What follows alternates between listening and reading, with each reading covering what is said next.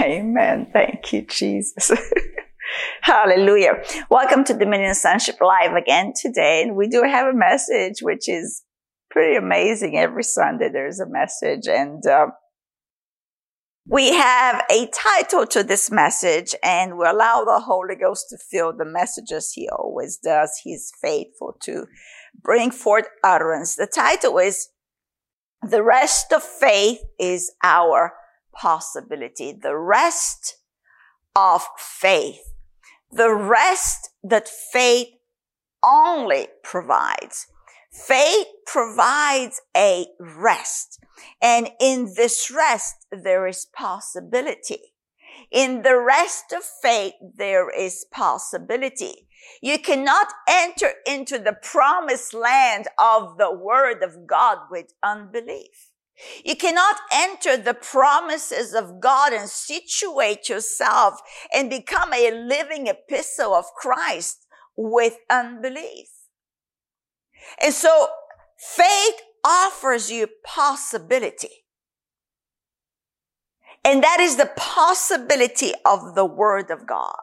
That when you allow the Word to talk to you, when you allow the Word to mutter His divine reality to you, when you allow the Word to persuade your heart and to convince you and drive out the stubbornness of man, which is called unbelief, then we can enter into this rest. What is this rest? This rest is the Lord Jesus Christ, the finished work of God. The way He cried on the cross with His last breath, it is finished. It is finished. All striving of man toward God,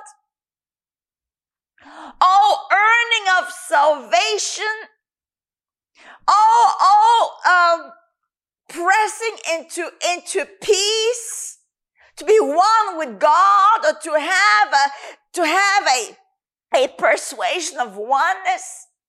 All of that work is done and finished in Christ, so that now you know you are one. Now you know you are loved. Now you know you have been accepted in this finished work because of the sacrifice of Christ. And so, why is there passion when I communicate this? Because really, at the end of the day, all doubt and unbelief comes against this persuasion of faith. To steal rest, to steal confidence, to rob you of your assurance, to make you doubt the word of His love towards you. That there is a place of constant and continual persuasion, that we are to go from glory to glory, from one level of this divine transformation of assurance of the Word of God. We are ever growing in the stature of persuasion, in the stature of faith. Never to stagnate. Never to just park and take a deep breath and say, I got it now. Now I got it. Now I know it all. Now I'm in rest forever.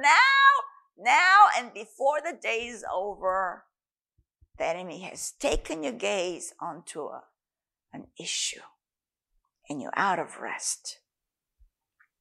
We're never to be prideful regarding the things of God. We're never to have this cocky attitude that just because I read the Word a few times in my life, I know the Word. We're never to have this prideful heart towards God,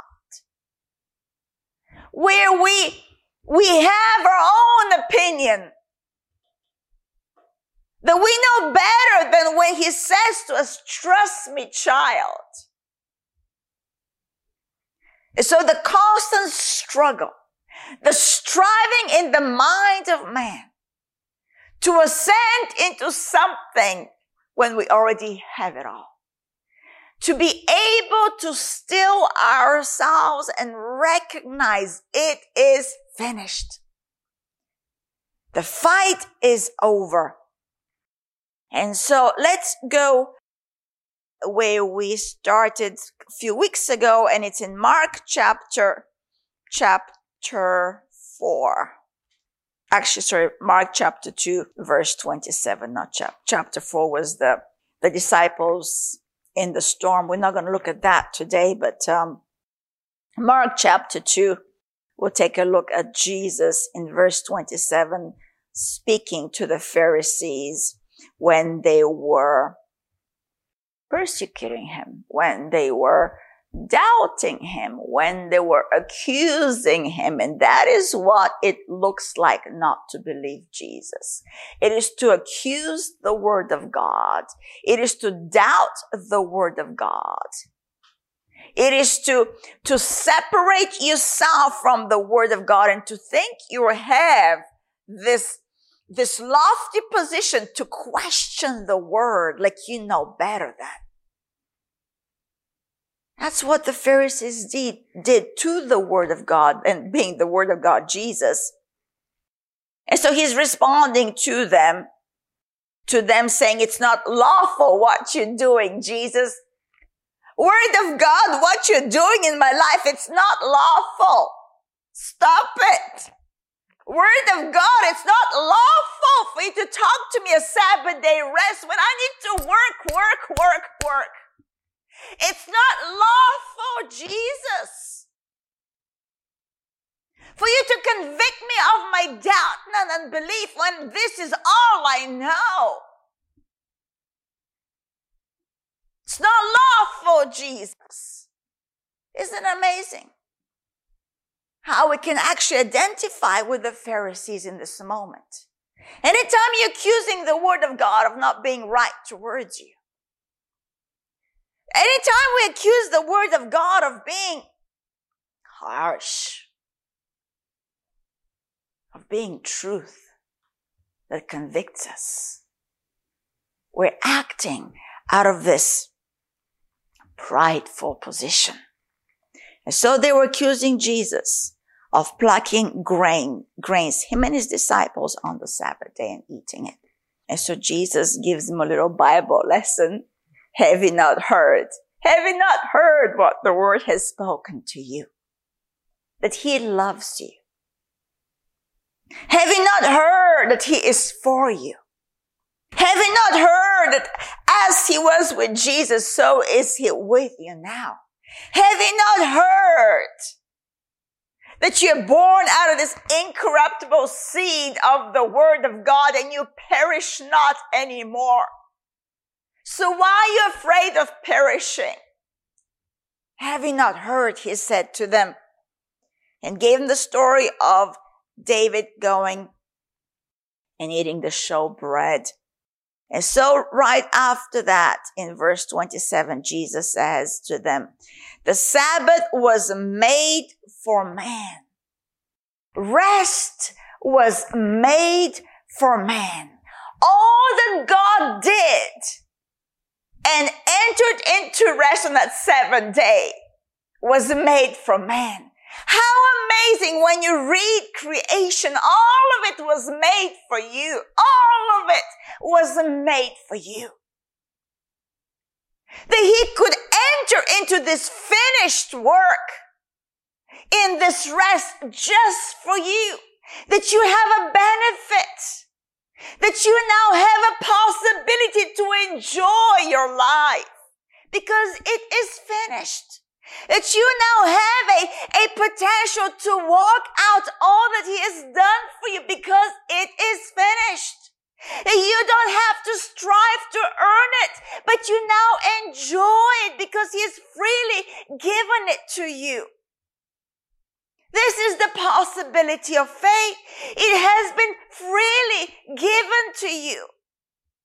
But what happens is we stagnate in the mind renewal game. We don't want to be engaged with the mind renewal because flesh doesn't want to die. Unbelief wants to sprout its own seeds of corruption. And so he said, The Sabbath was made for man. Rest is made for you. How tender and how loving and how kind is our God. And not meant for the Sabbath. You can't earn rest.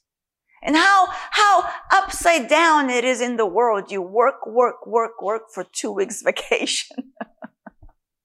You work for 2 weeks vacation. You work for 2 weeks a year vacation. You work for 2 years in a year vacation time. They can grow up to maybe 4 weeks. And if you work with the right kind of an entity, 5 weeks. But you work for rest. But in the kingdom of God, rest is given to you without the work. But from this place of rest, now you work. You work from a place of rest because He has given you rest. From here you move out. And you allow the Holy Ghost to do the greater works through you. Why? Because you're in this perpetual rest of God.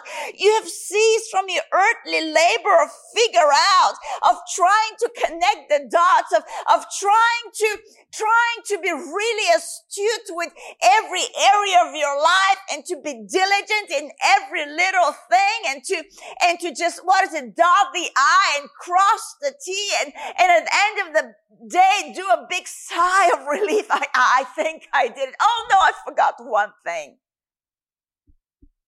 I'll do better tomorrow. When God says the Sabbath was made for man and not man for the Sabbath. Therefore, the Son of Man, and who is the Son of Man? The Lord Jesus Christ. The Word of God is a Lord of the Sabbath, is the Lord of the Sabbath. The Word of God is a Lord over the Sabbath. The Word of God is Lord over the Sabbath. Let's go to Hebrews 3. We have been inching our way to Hebrews 3 for the last little bit. Thank you, Father. If we go to verse 7, chapter 3, verse 7. Therefore, as the Holy Spirit says today, if you hear His voice. So today, if you hear His voice, do not harden your hearts as in the rebellion, in the day of trial in the wilderness, where your fathers tested me, they tried me, and so my works 40 years.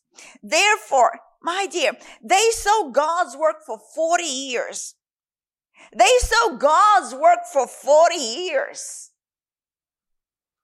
And they failed to enter into the rest that His work provided for them. Therefore, I was angry with that generation and said, they always go astray where? In their heart. They always go astray where? In their heart, because they did not allow this work of God.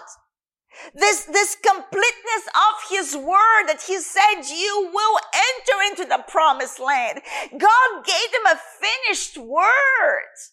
The word of promise was sealed with an oath.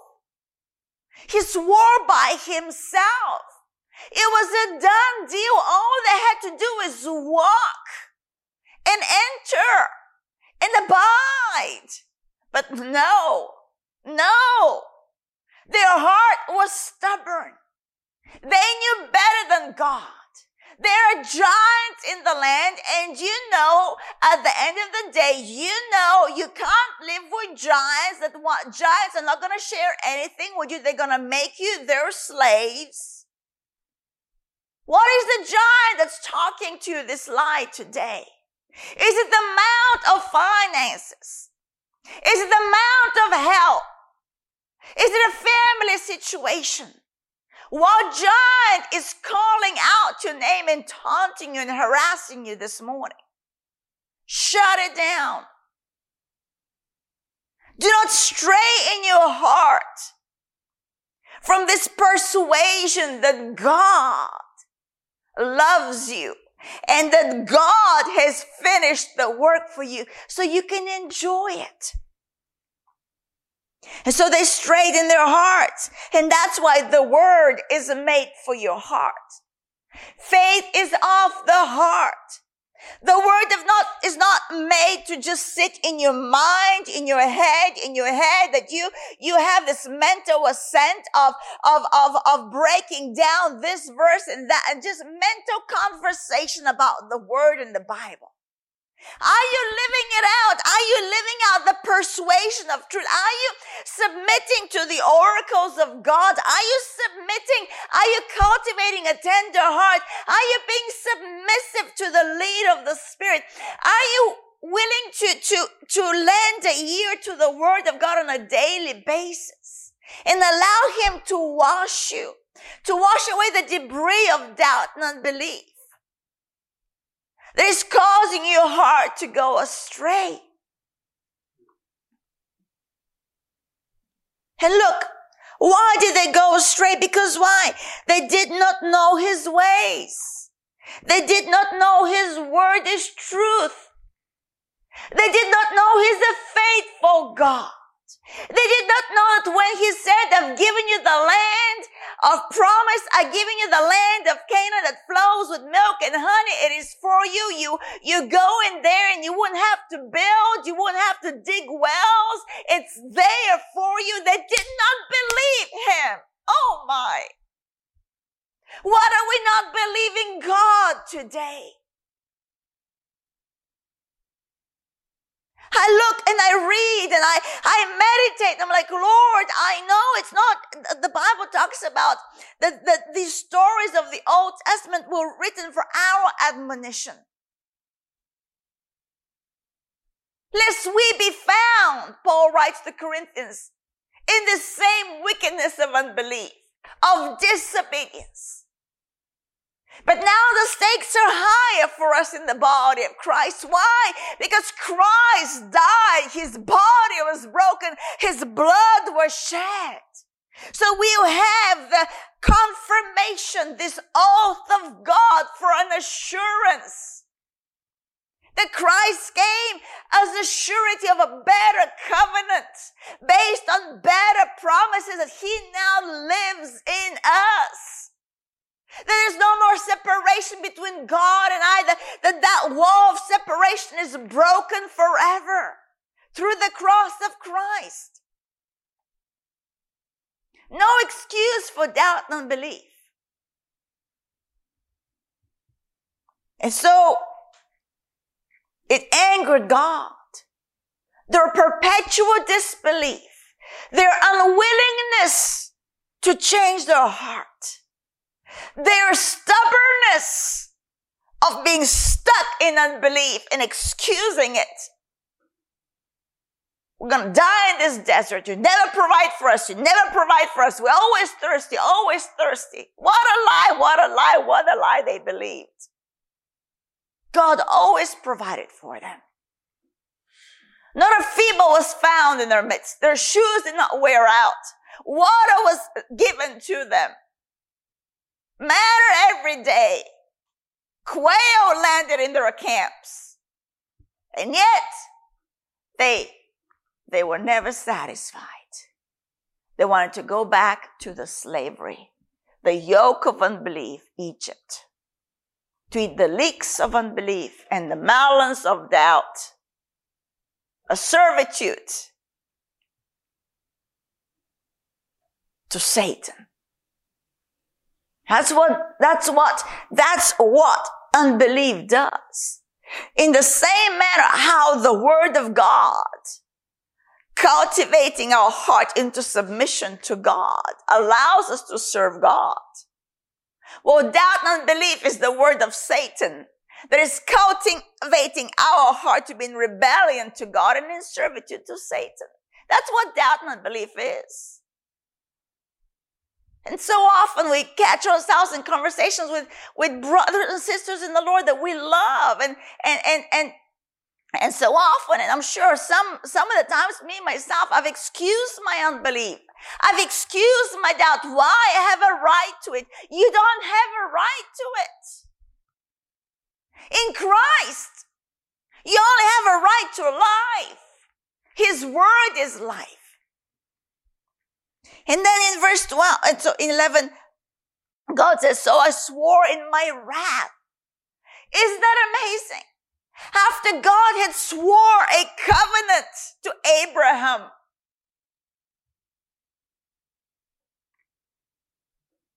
he was going to give them the land of Canaan. Over 400 years prior.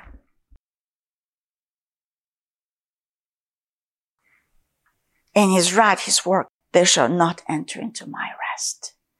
And we know only two, not even Moses. Only two. Joshua and Caleb from that generation walked in. Oh, my dear. Well, it's exciting in a way that if I don't quit and I keep believing his word, I will walk into everything he's obtained for me already. But on the other hand, there's a sobriety in the message that only two walked in. And they faced the same adversity. They saw the same giants. They also ate of the leeks of and the melons of Egypt. They had to walk through the desert, and yet they always followed the lead of the Holy Ghost that came as a pillar of fire or cloud by day, fire by night. All had seen the works of God, and only two believed. Only two believed. So let us not get too cozy with unbelief. It's costly. My title that he gave is The Rest of Faith is Our Possibility. Well, I can say the unrest, the doubt, and unbelief causes in your heart is your impossibility. So who makes it possible? And that's why the word of God doesn't just say that all things are possible to God, that we just like to quote, nothing is impossible to God, but Jesus goes a little further and a little deeper. Because he knows we strain our hearts. It's not God's issue. It's a heart issue. What does Jesus say? All things are possible to those who what? Believe. To those that don't swerve away from God. To those that have a loyal heart to the word of God. That's your rest. Your loyalty to the word is your rest. The loyalty you have to God in the word. How do we even have a gauge or a measure? I'm faithful to God. I'm loyal to God. How? The only way is in the submission to the word of God. Not in the goosebumps and in the thrill of a corporate moment of worship, which I love that. I love that. But I tell you, the gauge of loyalty to God is, are you a doer of the word of God? And that's why Jesus says, if you love me, do what? Do my commandment. And James goes a little deeper. Don't be self-deceived. Looking at a mirror, which the word is the mirror, and you walk away and you forgot what you look like. Just a mere hearer, but not a doer of that which you hear. That's why he says in verse 12, beware, brethren. He's writing to us, the brethren. Not to the heathen, but to the brethren. Beware. Beware. Lest there be in any of you an evil heart of unbelief. A heart of unbelief is not a kind little heart where God's concerned. A heart of unbelief, God calls it an evil heart. Oh no, not me, not me, not me. God gets me. How can I not doubt in this situation? How can I not doubt in the circumstance of, how can I not doubt? God wants too much from me. How can I believe this? We don't have an excuse.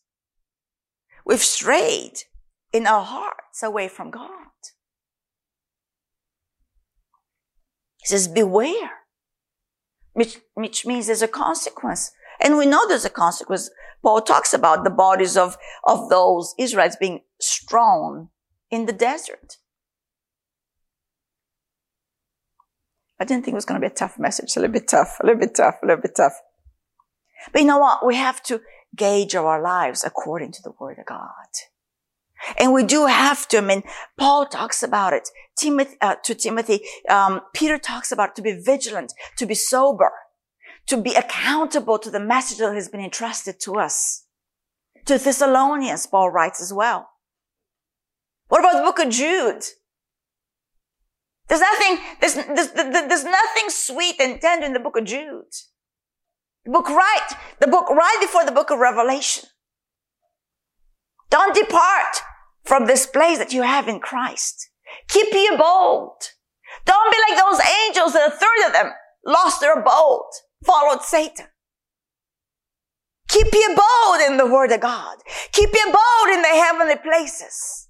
Keep your abode. Continue to abide in His Word. Beware, brethren, lest there be in any of you an evil heart of unbelief in departing from the living God.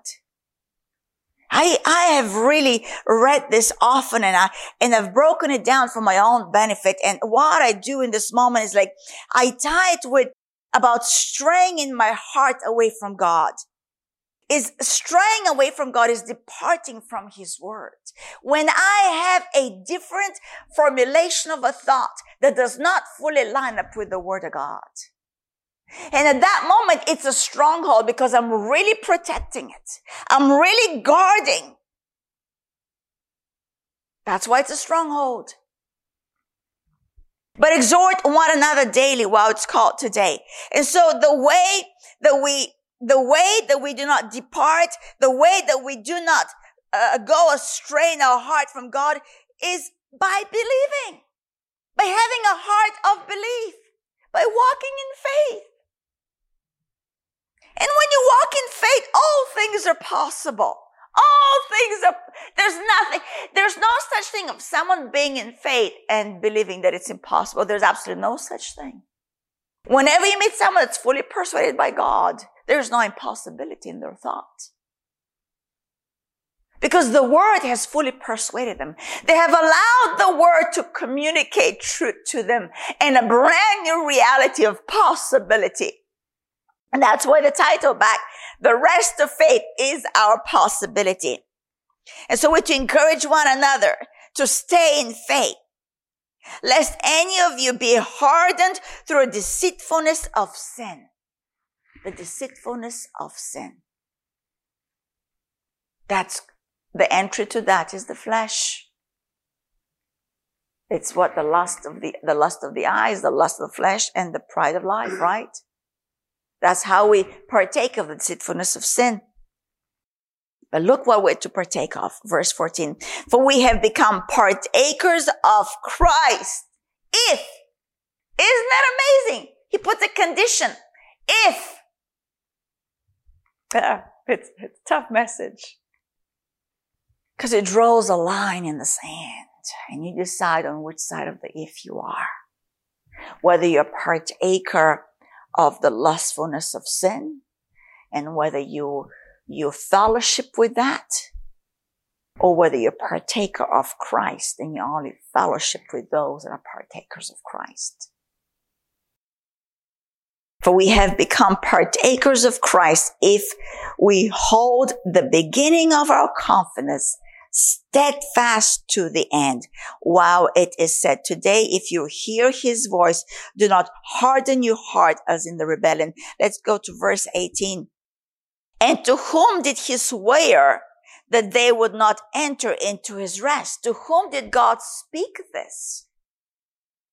He spoke it to the ones that He took out of Egypt. He spoke it to the ones that He said to them that He's given them the land of promise. But they chose repeatedly to harden their heart. Repeatedly. It's not one time, two times, three times, four times. Repeatedly. God actually counts the times, tells you how many times in the Old Testament they chose to disobey him. Repeatedly. But he was angry with them for 40 years. The very ones that he led out of Egypt through Moses, by Moses. And so 19. And so we see that they could not enter in. Why?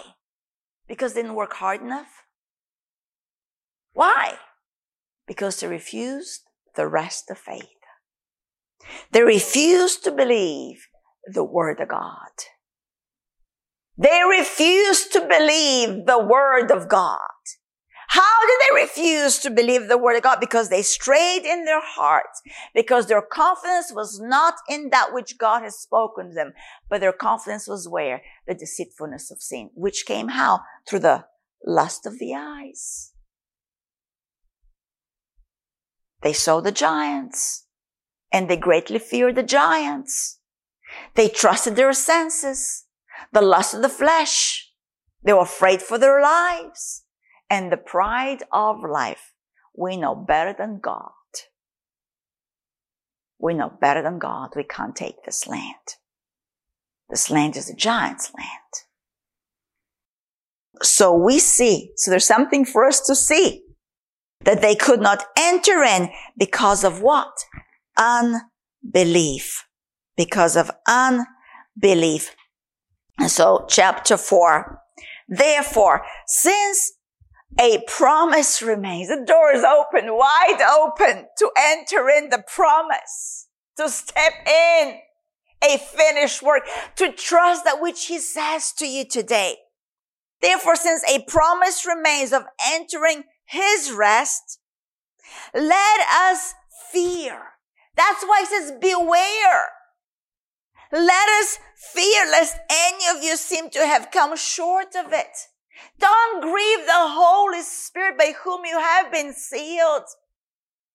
Don't grieve the one that loves you by not believing his word. For indeed the gospel was preached to us as well as to them. But the word which they heard did not profit them. What do you mean? I thought God was sovereign.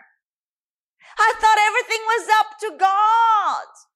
Why didn't he take them in the promised land if he already said he was going to? It's God's fault. It's always God's fault. Never my fault. When is God going to come through for me? How comes I don't get my breakthrough? You see, all of it is unbelief. All that it's telling us is that we have strayed away from God, from the living God, and have believed a dead lie. Verse 2 is the answer. For indeed the gospel was preached to us as well as to them, but the word that they heard did not profit them. Why? They did not being mixed with faith in those who heard it. In their hearts, they rejected it. Maybe in their mind it sounded very good. Yeah, rah, rah, rah, we're going to eat something we didn't sow for. We didn't plan. We're going to live in mansions. We didn't have to build rah, rah, rah. Yeah. Flesh. But in my heart, I know that's an impossibility.